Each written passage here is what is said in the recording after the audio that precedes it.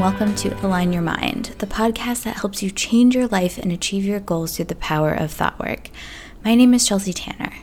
Today, I'm going to talk about really just this thought, which is the title of the episode. You always know what's best for you. This is a thought I've been practicing more and more this year as I've kind of grown out of a few things in my life. We're going to talk a little bit about that today. So, I have thought a lot about this subject because I love rules. Rules make things simple. They're bumper guards in the bowling alley. You can't really go wrong if you just follow them. That's what I've done most of my life. That's what I know. I never really questioned rules, sometimes even to a fault. I always know what's best for me is a thought that I've been practicing over the past year or so. As I've gone through my 20s, I've had a lot of bumper guards. My parents, 10 years of music school, plans set by those who came before me in the classical music world. I did everything I was supposed to do. The thought I always know what's best for me came to me through the general practice of how I was trained as a life coach. And contrary to what a lot of people think life coaches are, they think, they tell you how to live your life and love your life. Well, kind of, but I, personally, as a coach, never really give advice. And as a certified coach from the Life Coach School, our aim is, to hold space, to show people their mindset so then they can make the best decision for them. I tell myself, I never know what's best for someone else. Only they can know that. Therefore, I always know what's best for me. The reason this can be a scary thought is because many people live in a place of confusion. They want directions. They want bumper guards. There is, however, unfortunately, no life manual or handbook that will make us happy. We have to take that responsibility on ourselves. What made me think of this topic and how powerful it can be is because I've been rereading Untamed by Glennon Doyle. This book is incredible, and if you've talked to me in the past year, I've probably recommended it to you. There's a theme throughout the book of this sort of deeper knowing that we all have. Something we all too often ignore as we're tamed by society. She describes this as hard to implement because we're so caught up in playing the roles in our lives. Listening to your inner knowing means you must trust yourself from a calm place. It's dropping into your body lower and lower, really being aware of how things feel, almost in a meditative way.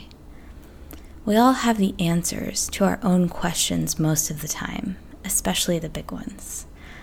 But sometimes those answers scare us. A big one that scared me was realizing I didn't actually want an orchestra job.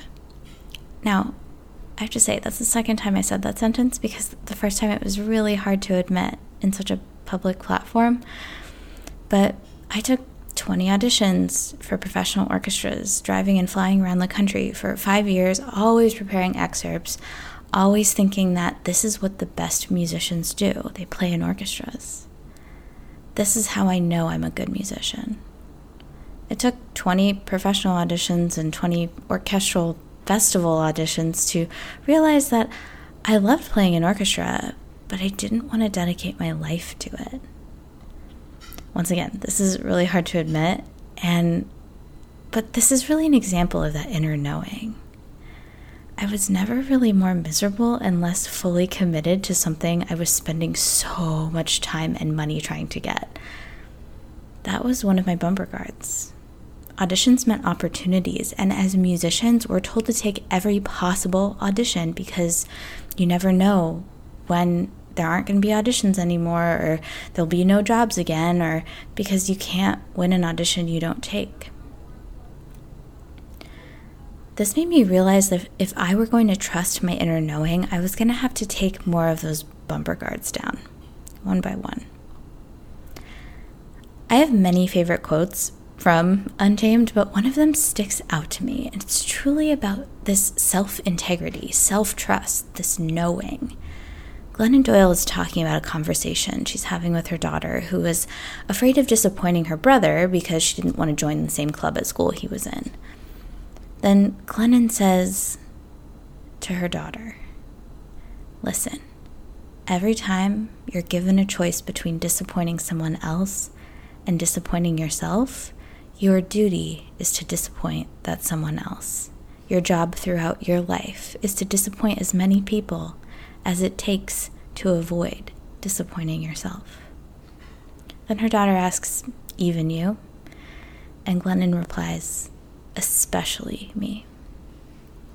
There is so much to unpack here, and I had to really sit with this for a while and take in what that means and reflect on just how much I personally have never thought to do that. And I'm still learning practically in my life what this wisdom is really getting at. The little ways we're tamed by society, by our industry, especially in the classical music world, they seem almost insignificant, but they have a real impact on our lives and our ability to trust ourselves. I know as a music student, I always thought my teacher knew what was best for me.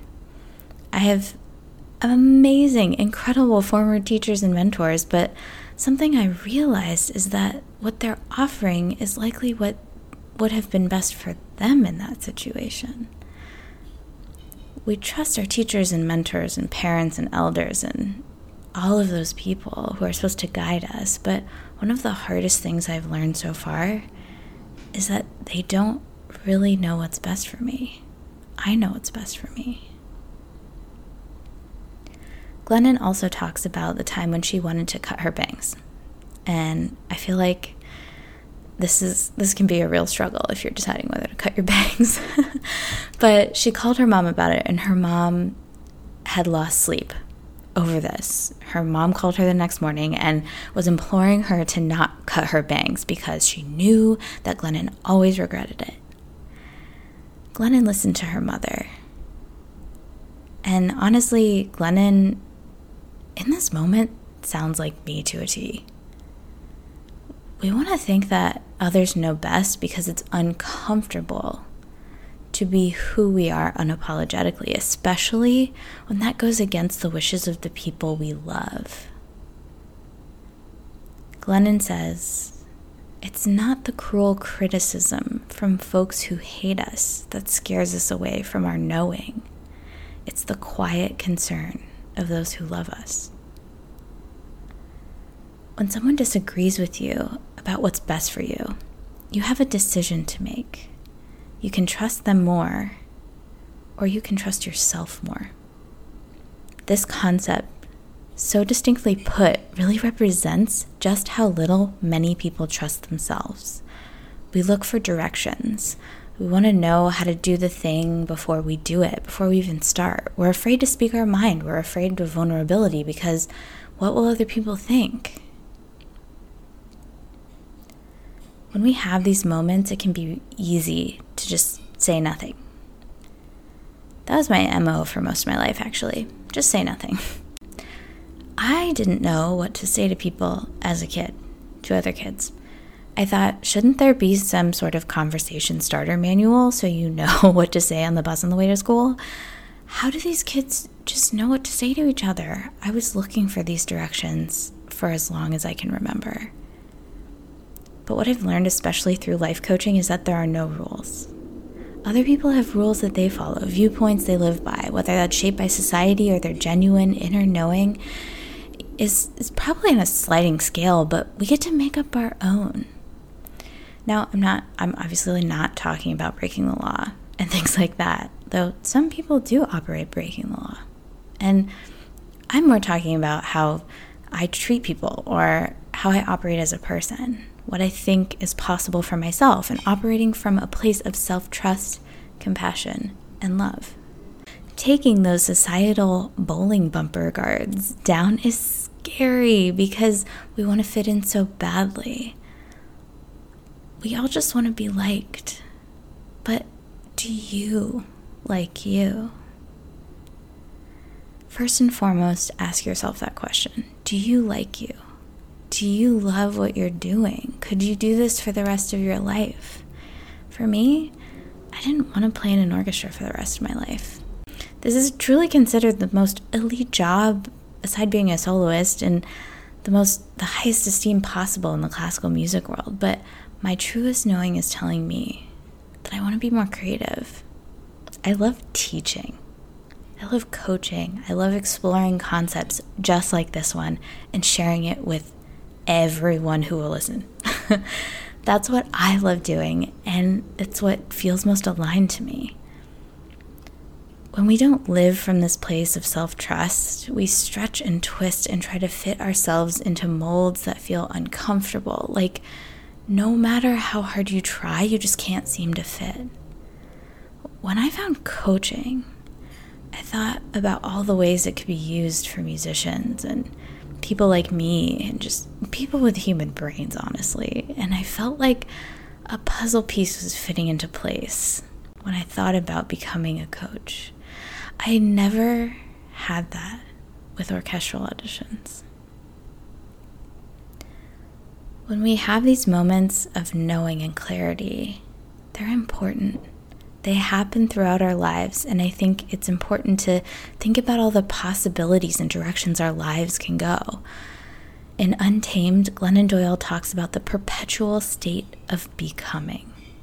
That's the state we're in as humans. So one of my favorite quotes in this book is in a chapter called Let It Burn. She's referring to letting go of all the directions we've known in order to live the life we want. She says, our next life will always cost us this one. It's when people say, oh, well, maybe in my next life.